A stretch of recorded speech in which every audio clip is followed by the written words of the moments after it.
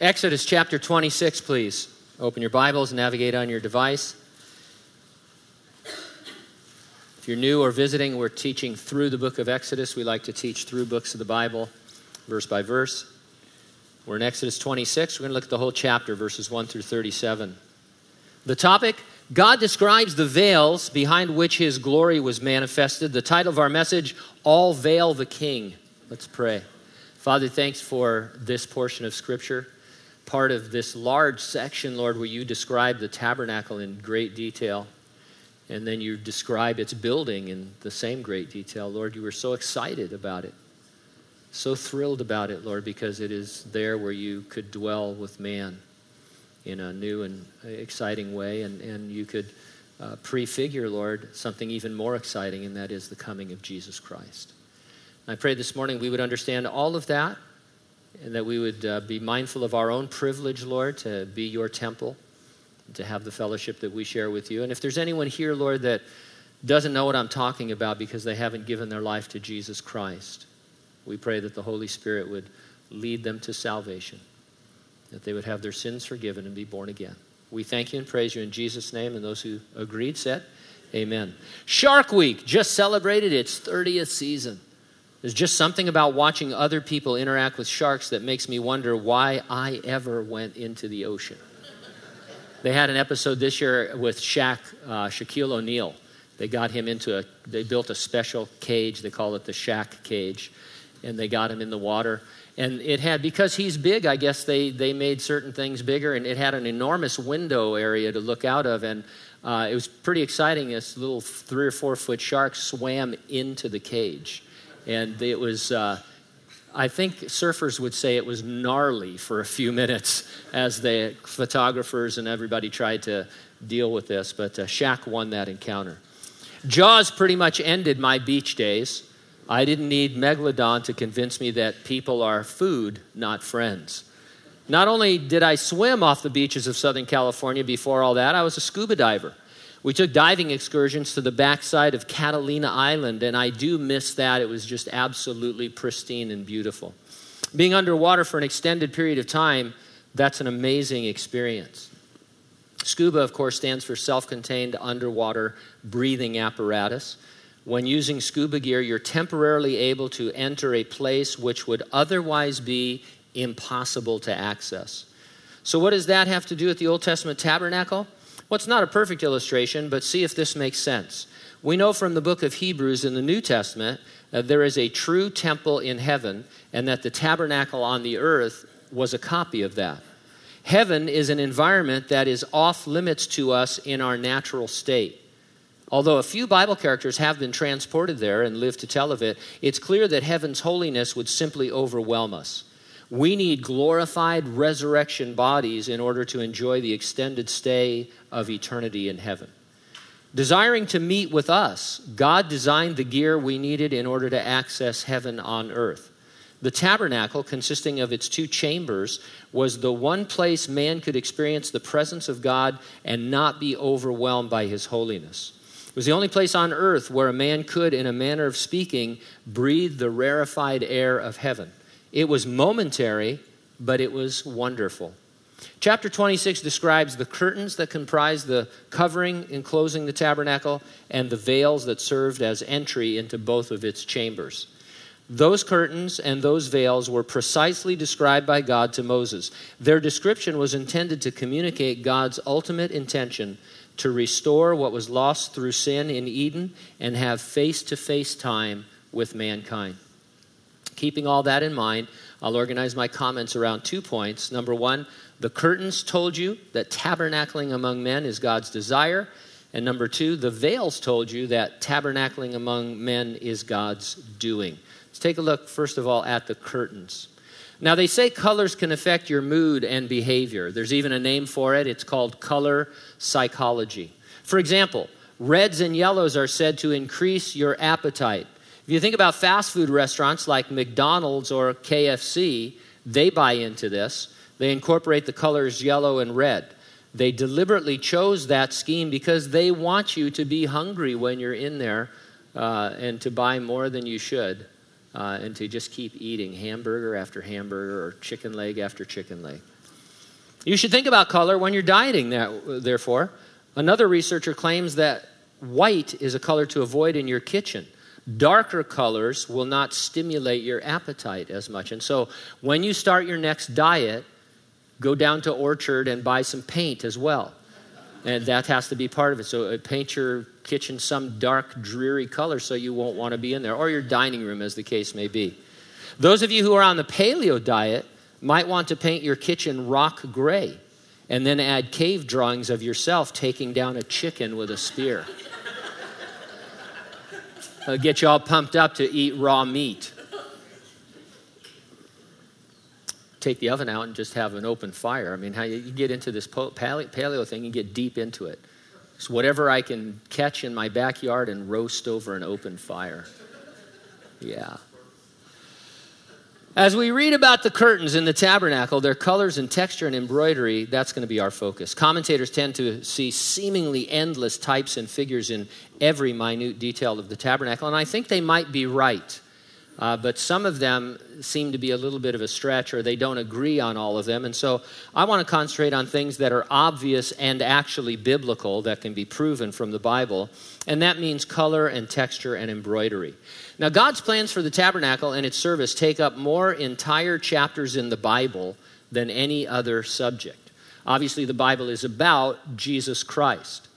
And another subject that people miss as a huge subject in the Bible is Israel, the nation of Israel. But in terms of just raw numbers of chapters, God is excited as all can be about this tabernacle. It goes on chapter after chapter after chapter after chapter in the book of Exodus. Then you get into Leviticus, which is all about the worship in that tabernacle. It was an important step forward. If it was that important in redemption history, we can't afford to skip over it. And so bear with me as I read the first 30 verses together. Or you can get caught up on words with friends, depending on how spiritual you feel this morning. Moreover, you shall make the tabernacle with 10 curtains of fine woven linen and blue, purple, and scarlet thread. With artistic designs of cherubim you shall weave them. The length of each curtain shall be 28 cubits, and the width of each curtain 4 cubits, and every one of the curtains shall have the same measurements. 5 curtains shall be coupled to one another, and the other 5 curtains shall be coupled to one another. And you shall make loops of blue yarn on the edge of the curtain on the selvage of one set, and likewise you shall do it on the outer edge of the other curtain of the second set. 50 loops you shall make in the one curtain, and 50 loops you shall make on the edge of the curtain that is on the end of the second set, that the loops may be clasped to one another. And you shall make 50 clasps of gold and couple the curtains together with the clasps so that it may be one tabernacle. You shall also make curtains of goat's hair to be a tent over the tabernacle. You shall make 11 curtains. The length of each curtain shall be 30 cubits, and the width of each curtain 4 cubits. The 11 curtains shall all have the same measurements. And you shall couple 5 curtains by themselves and 6 curtains by themselves. And you shall double over the 6th curtain at the forefront of the tent.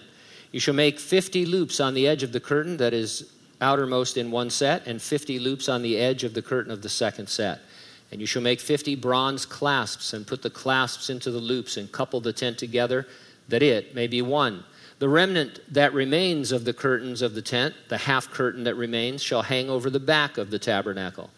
And a cubit on one side and a cubit on the other side of what remains of the length of the curtains of the tent shall hang over the sides of the tabernacle, on this side and on that side, to cover it. You shall also make a covering of ram's skins dyed red for the tent, and a covering of badger skins above that.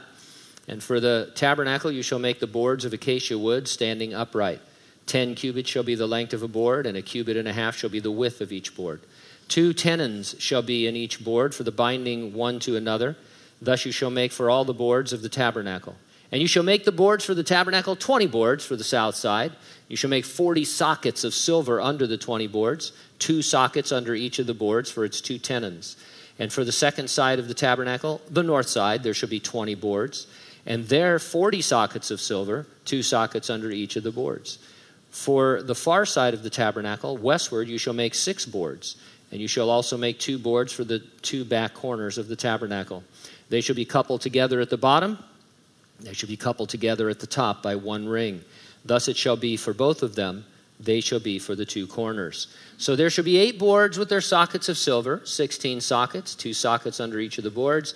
And you shall make bars of acacia wood, 5 for the boards on one side of the tabernacle, 5 bars for the boards on the other side of the tabernacle, and 5 bars for the boards of the side of the tabernacle for the far side westward. The middle bar shall pass through the midst of the boards from end to end. You shall overlay the boards with gold, make their rings of gold as holders for the bars, and overlay the bars with gold. And you shall raise up the tabernacle according to its pattern, which you were shown on the mountain. So, that's your assignment this afternoon. Go make them. I can't go to Hobby Lobby, so you'll have to go to Michael's, get a bunch of fabric, and put that all together. But anyway, pretty intricate. Here's the deal. The tabernacle, think of it as a movable tent that measured about 15 feet wide, 45 feet long, and 15 feet high. The framework was formed by boards of acacia wood, 20 on either side, 8 at the back. They were held together by 5 horizontal bars and stood in sockets of silver, which were sunk in the ground. Over this framework, 3 sets of curtains were hung, which made the ceiling and then drooped over the sides of the boards. The first set of curtains were visible only to the eye of the priests who served inside the tabernacle. They were made of fine linen, white, with cords of blue, purple, and scarlet. Figures of cherubim were woven into them. The second set of curtains were of goat's hair. They were longer and wider than the first set, so they completely covered them, so you couldn't see them from the outside. And the third set of curtains were made from the skins of, it says badgers, but it may have been seals or porpoises or something like a manatee that's called a dugong, and they were lined with ram skin dyed red. The entrance to this tabernacle was through a veil. Once inside, you were in the holy place. It was about 15 feet wide, 30 feet long, and 15 feet high. Contained 3 articles of furniture we've studied previously: the table of showbread, the menorah, and the altar of incense. Another veil separated that room from the innermost chamber, the Holy of Holies. It was a perfect cube around 15 feet in each direction. In that room was the Ark of the Covenant as a chest to hold the 10 Commandments, and its lid called the mercy seat. God's presence was manifested in that place over the mercy seat in the Holy of Holies. Priests had daily duties to perform in the holy place. The high priest had an annual duty to perform in the Holy of Holies. On the most basic level, the tabernacle was a visible token of God's desire to dwell, or as we're saying, tabernacle, among men. Exodus 25, verse 8, God said this: "Let them make me a tabernacle that I may dwell among them." And so all of this intricacy and all of its rituals and rites and everything that went on in there, but the bottom line, God says, I want to dwell in the midst of Israel. And so I want a tent. And so here's what would happen. As millions of Israelites pitched their tents in the wilderness, God pitched his tent among them, in the very center of them, as a matter of fact. And so it's some of the most important things in the Christian life and the most thrilling things are the most obvious, and therefore the things that we tend to yawn at too quickly. We must never begin to bore us that God desires to have fellowship with you, that he made man in his image in order to have a relationship with us. Now, the man he made in his image and the woman he made from the man, they sinned by disobeying God's one simple command. The result was that the incredible face-to-face time that our first parents enjoyed was lost, attested to by the fact that they hid from God when he called out to them.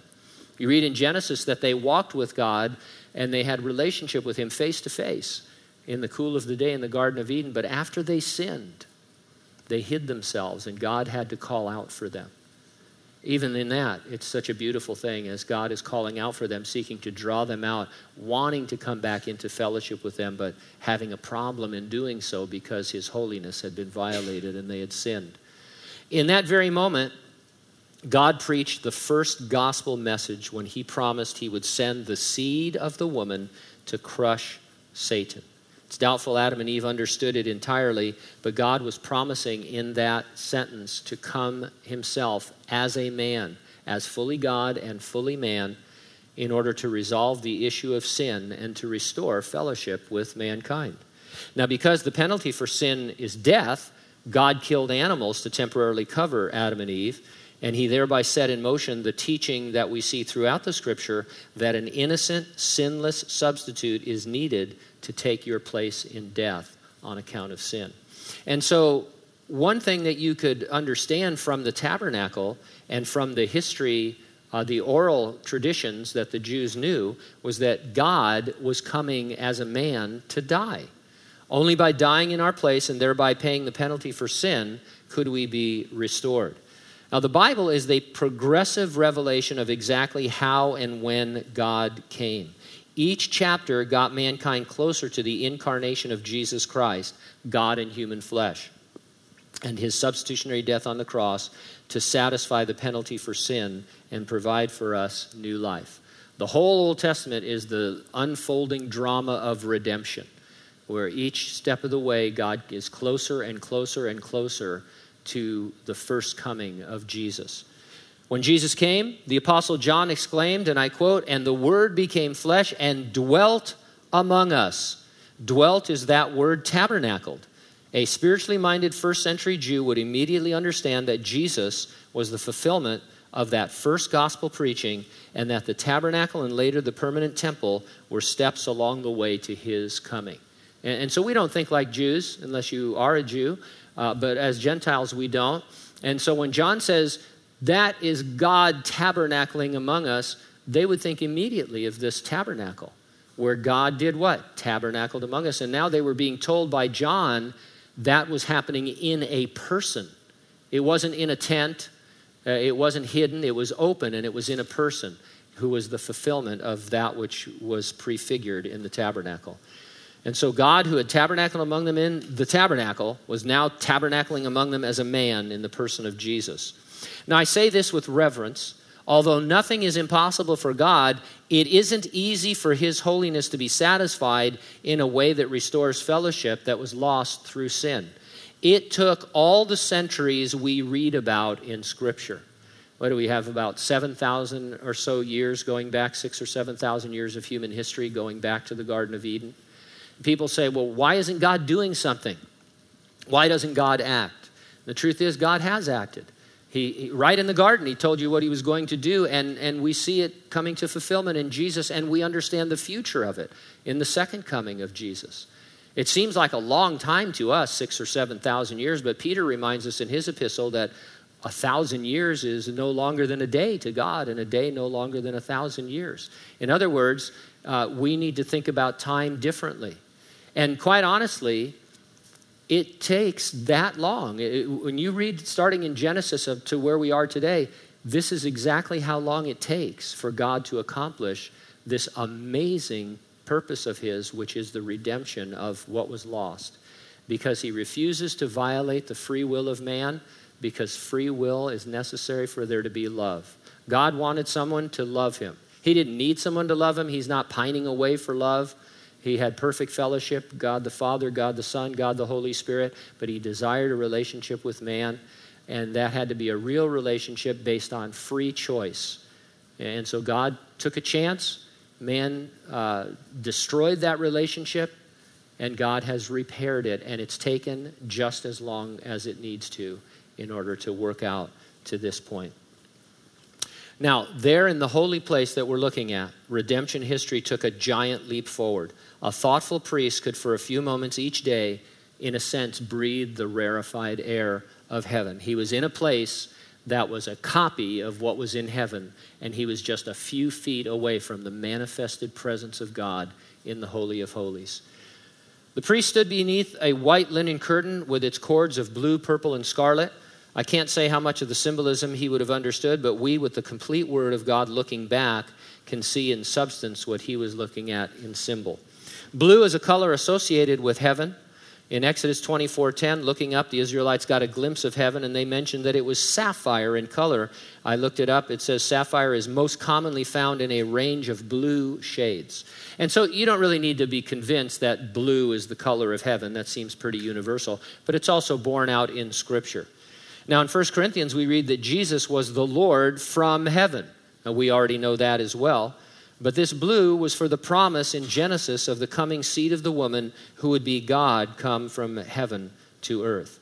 Purple is in the Bible emblematic of royalty. When the Roman soldiers mocked Jesus before his crucifixion, one of the things they did was put on him a purple robe, signifying that he was a king that they would mock. The Lord from heaven would be the king. Then there's scarlet or red. That's the color of blood. Here's an incredible insight from A.W. Pink in his Gleanings in Exodus. He points out that in Psalm 22, verse 6, which prophetically describes the crucifixion of Jesus hundreds of years before it took place, the sufferer there on the cross exclaims at one point, "I am a worm." And of course, we take that to mean various things. But the word itself in Strong's Concordance, the word worm is a crimson or a scarlet grub that was used for dyeing clothes red. And so the sufferer there is saying that I am the scarlet red. I am the blood that was promised in the garden. Red strongly suggested that the Lord of heaven, the King of earth, would die and would suffer and die. Woven into the linen ceiling directly over the priest were cherubim. Now we first see these angelic creatures when paradise was lost. Adam and Eve were driven from the presence of God, and the way to the garden of God was guarded by cherubim. Put all of this together, and a thoughtful individual could see that mankind had lost face-to-face time with God. The way to heaven was closed and guarded, but God himself was coming from heaven to suffer and die, and in doing so, he would restore all things and reign as king. Again, I don't know how much each individual priest could know of that, because we know so much more than they do because of the finished Word of God. But I think some of this stuff could be nulled out by someone who was aware of the Genesis story. In 2 Corinthians, there were two additional curtains. First of all, the next was goat skin. The goat was associated with sin offerings, especially in the book of Leviticus, and especially on the annual Day of Atonement, when two goats would be taken for sacrifice. One was killed, and the other was sent out into the wilderness as the scapegoat. We're told that Jesus, who knew no sin, was made sin for us, and so the goatskin represented his substitutionary sacrifice. The outer curtain was, they say in the scripture, badger, but nobody's really sure at all what that is. I did some research on it. Some say it's seal. Others say it's Flipper. You remember Flipper, right? Flipper the dolphin, the weaponized dolphin. Some say it is a kind of an animal called the dugong, which is in the manatee family. Others say it's a land animal like an antelope. So no one really knows. The idea, however, is that when you looked at this from the outside, I mean, we've been looking from the inside out, everything's hammered of gold. The menorah is one giant piece of gold. There's all this beautiful linen work and scarlet thread and all of that kind of stuff. But when you saw it from outside, it looked extremely plain and ordinary. There was nothing about it that would catch your attention. That's so like Jesus in his incarnation. The prophets emphasized he was plain, having nothing unusual about him. People wondered how he could do the things he did and say the things he said on account of his humble origins. The Apostle Paul said he made himself of no reputation, never calling attention to himself. The ram skin dyed red might be a nod to the famous episode where Abraham was about to sacrifice his son Isaac. God stopped him and in Isaac's stead provided a ram. The one who made himself of no reputation humbled himself and died on the cross. In his case, the Father did sacrifice his only son. He prepared a body for him, a body like ours, in order for Jesus to be the once-for-all sacrifice for the sin of the world. Now, regardless how much or how little of the symbolism and shadow the Jews understood, we see it. We're told in 1 Corinthians, all these things happened to them as examples, and they were written for our admonition, upon whom the ends of the ages have come. At the very minimum, the holy place was incredible advancement in mankind having fellowship with God. It brought men into his presence and proclaimed that even closer fellowship was on its way. I mean, when you're talking about the living God, the creator of heaven and earth, in his infinite, perfect holiness, and having a fellowship with him, if God says once a year, I'll let the high priest come in with the offering so that we can continue to have a relationship, you and I look at that and think, oh, how sad, but they looked at it and thought, this is amazing. This is incredible. they'd never heard of anything like this before, and they knew that it was a stepping stone on the way to something much better and much greater. Now, the veils told you that tabernacling among men is God's doing. The most important thing you're taught when getting certified in scuba, always breathe naturally. In fact, all the other things that you go through for all the weeks of certification, they're just extra things to get you to breathe normally underwater when you have a tendency to hold your breath. You don't want to do that, especially on your way back to the surface, because your lungs are compressed underwater, and if you fill them underwater and as you rise and hold your breath, your lungs will expand until they expand too much, bringing terrible things to you, like death. And so a lot of divers have to stop, depending on how deep your dive and how long you were down, you might have to stop for decompression. There's even decompression chambers for extremely deep dives. It's likewise possible to die if you entered the Holy of Holies incorrectly.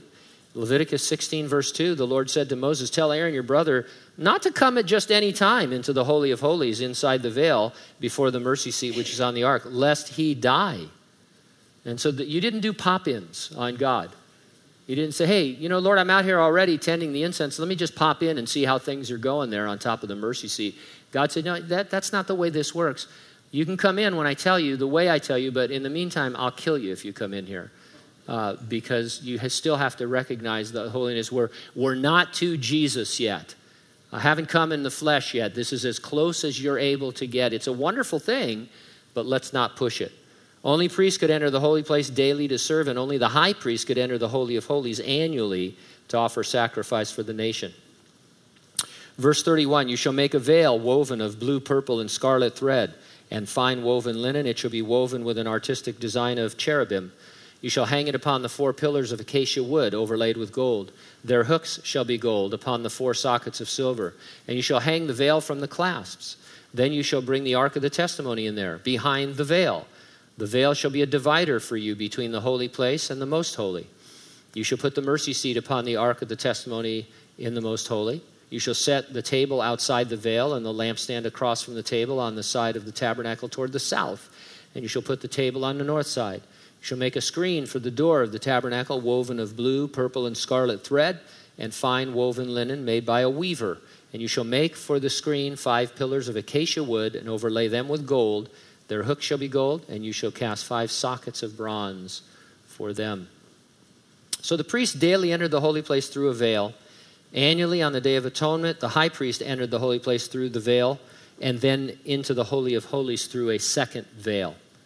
And so you go, it's a tent, veil, open it in, holy place, open another vent, Holy of Holies. Another veil, rather. Every little thing about these veils was symbolic, but I want to take a big picture approach to the veils, and especially the veil that only the high priest could go through, the second veil. As wonderful as this fellowship with God was, and it was, veils suggest a barrier. Wouldn't it be great if those veils, those barriers could be removed? I mean, if you're the priest every day, how curious are you? You come in and you've got things to do in the holy place, the showbread to attend to, you've got incense to burn, you've got the menorah, the candle to make sure it's burning.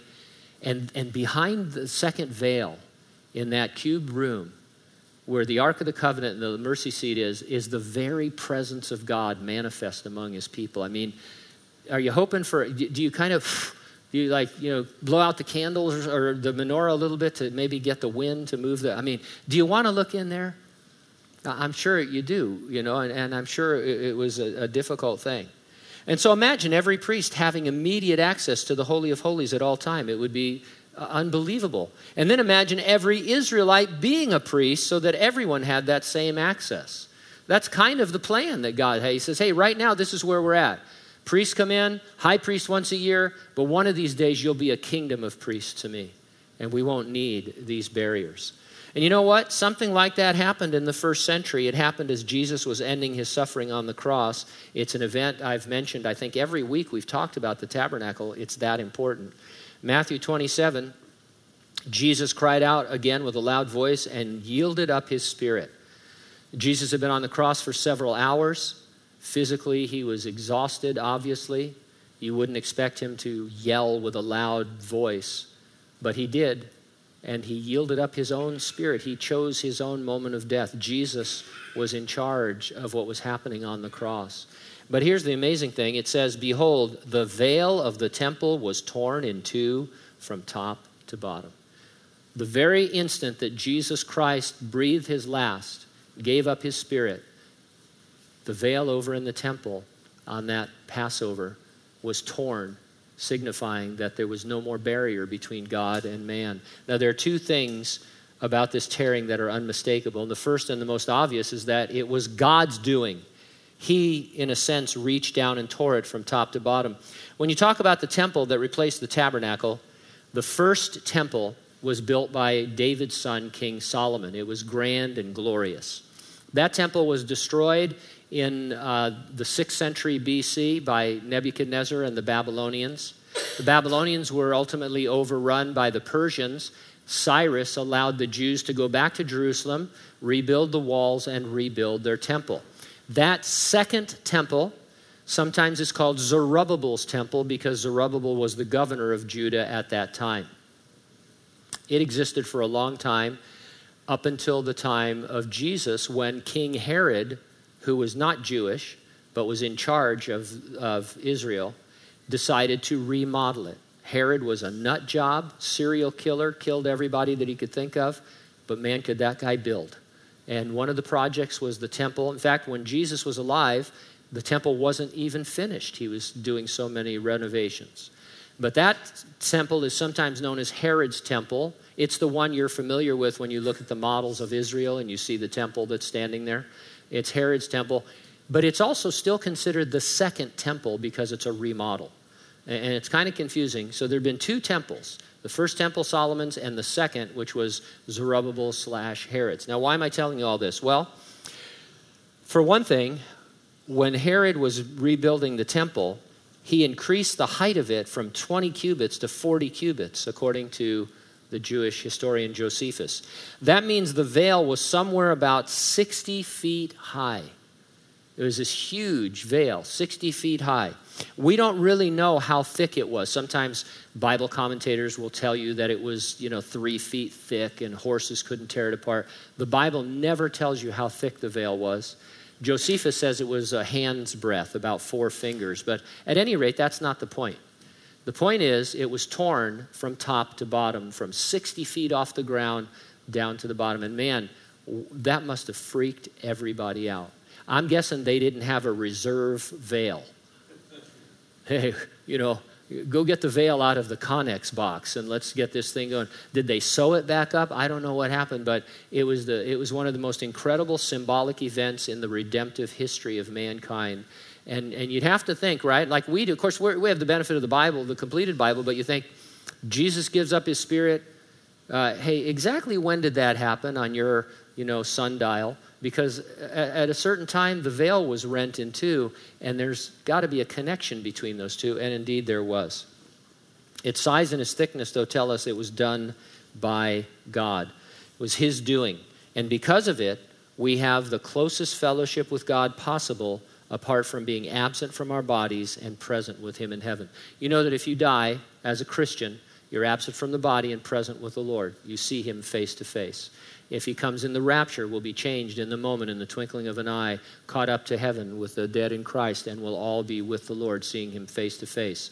Right now, we have the closest fellowship possible because as a Christian, your body is the temple of the Holy Spirit. He's chosen to indwell you, but we still see him through a glass darkly. We don't yet see him face to face. The barrier between God and man was removed forever by his own doing. There's no more need for spiritual decompression in the chambers of the temple. The way to God is open, and wonderful.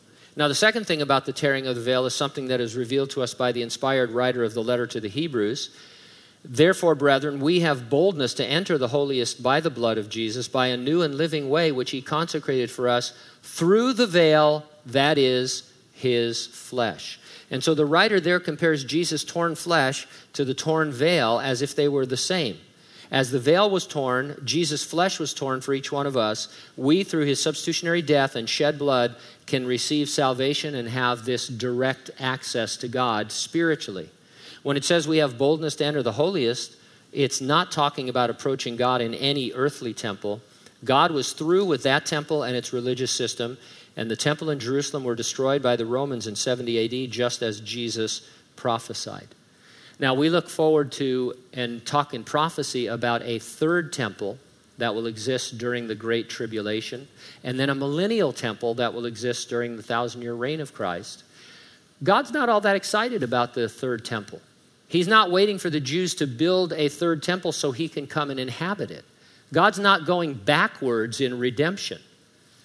He has a relationship with you now through Jesus Christ, and when the Jews restore their sacrifices, it's not an exciting thing. It's a step backwards. In the millennium, there will be a temple, and all the nations of the earth will come to it, but Jesus will actually be there. He will be ruling and reigning on the throne. What the Ark of the Covenant symbolized in the Old Testament will be fully realized during that time. So keep all of that straight. We are his temple. Individually, you're the temple of the Holy Spirit. Collectively, we as the church are his temple on earth. We're indwelt by his Spirit the moment of our salvation, and the church is empowered by it as we come together and are living stones, one with another. Now, any moment, we could be in the very presence of the Lord. Through death or the rapture, we would see him face to face. The Apostle John says, "Beloved, now we are children of God. It's not been revealed what we shall be, but we know that when he is revealed, we shall be like him, for we shall see him as he is." God's promise in Genesis to restore fellowship is almost complete. At any moment, Jesus will return in the clouds to resurrect the dead of the church age and to rapture living believers. That event will be followed by the 7-year Great Tribulation on the earth. That will be followed by the second coming of Jesus to the earth, which is followed by the 1,000-year kingdom on the earth, ruled by Jesus from Jerusalem.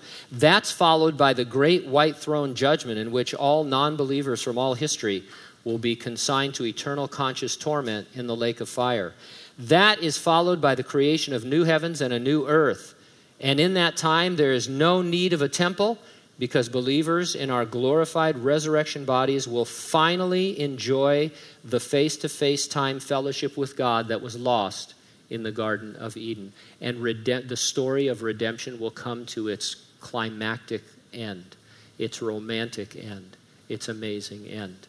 Till then, we by faith sing, "Turn your eyes upon Jesus, look full in his wonderful face, and the things of earth will grow strangely dim in the light of his glory and grace."